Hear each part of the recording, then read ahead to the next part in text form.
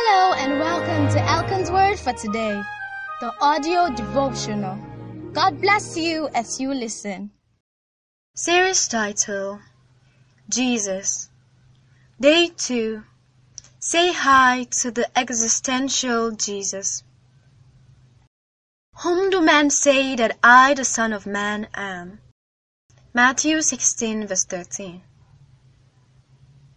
The current secular and academic search for the historical man called Jesus has led to the strangest of discoveries. Depending on which research you read, Jesus was a Galilean holy man, an occult magician, an innovative rabbi, a trance-inducing psychotherapist, a Jewish sage, a political revolutionary, an Essene conspirator, an itinerant exorcist, a historicized myth, a proto-liberation theologian, a peasant artisan, a Torah-observant Pharisee, a cynic-like philosopher, a self-conscious eschatological agent. The list goes on. Is this a testament to the superlative, multigrain glory of the man Jesus, or is this evidence that they have no idea who Jesus was?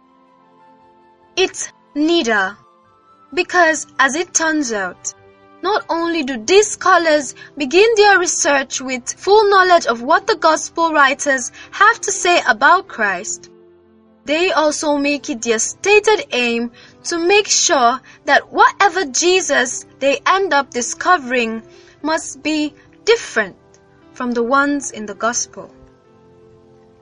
It is this biased, self-serving motive that has led to the popularity of the existential Jesus.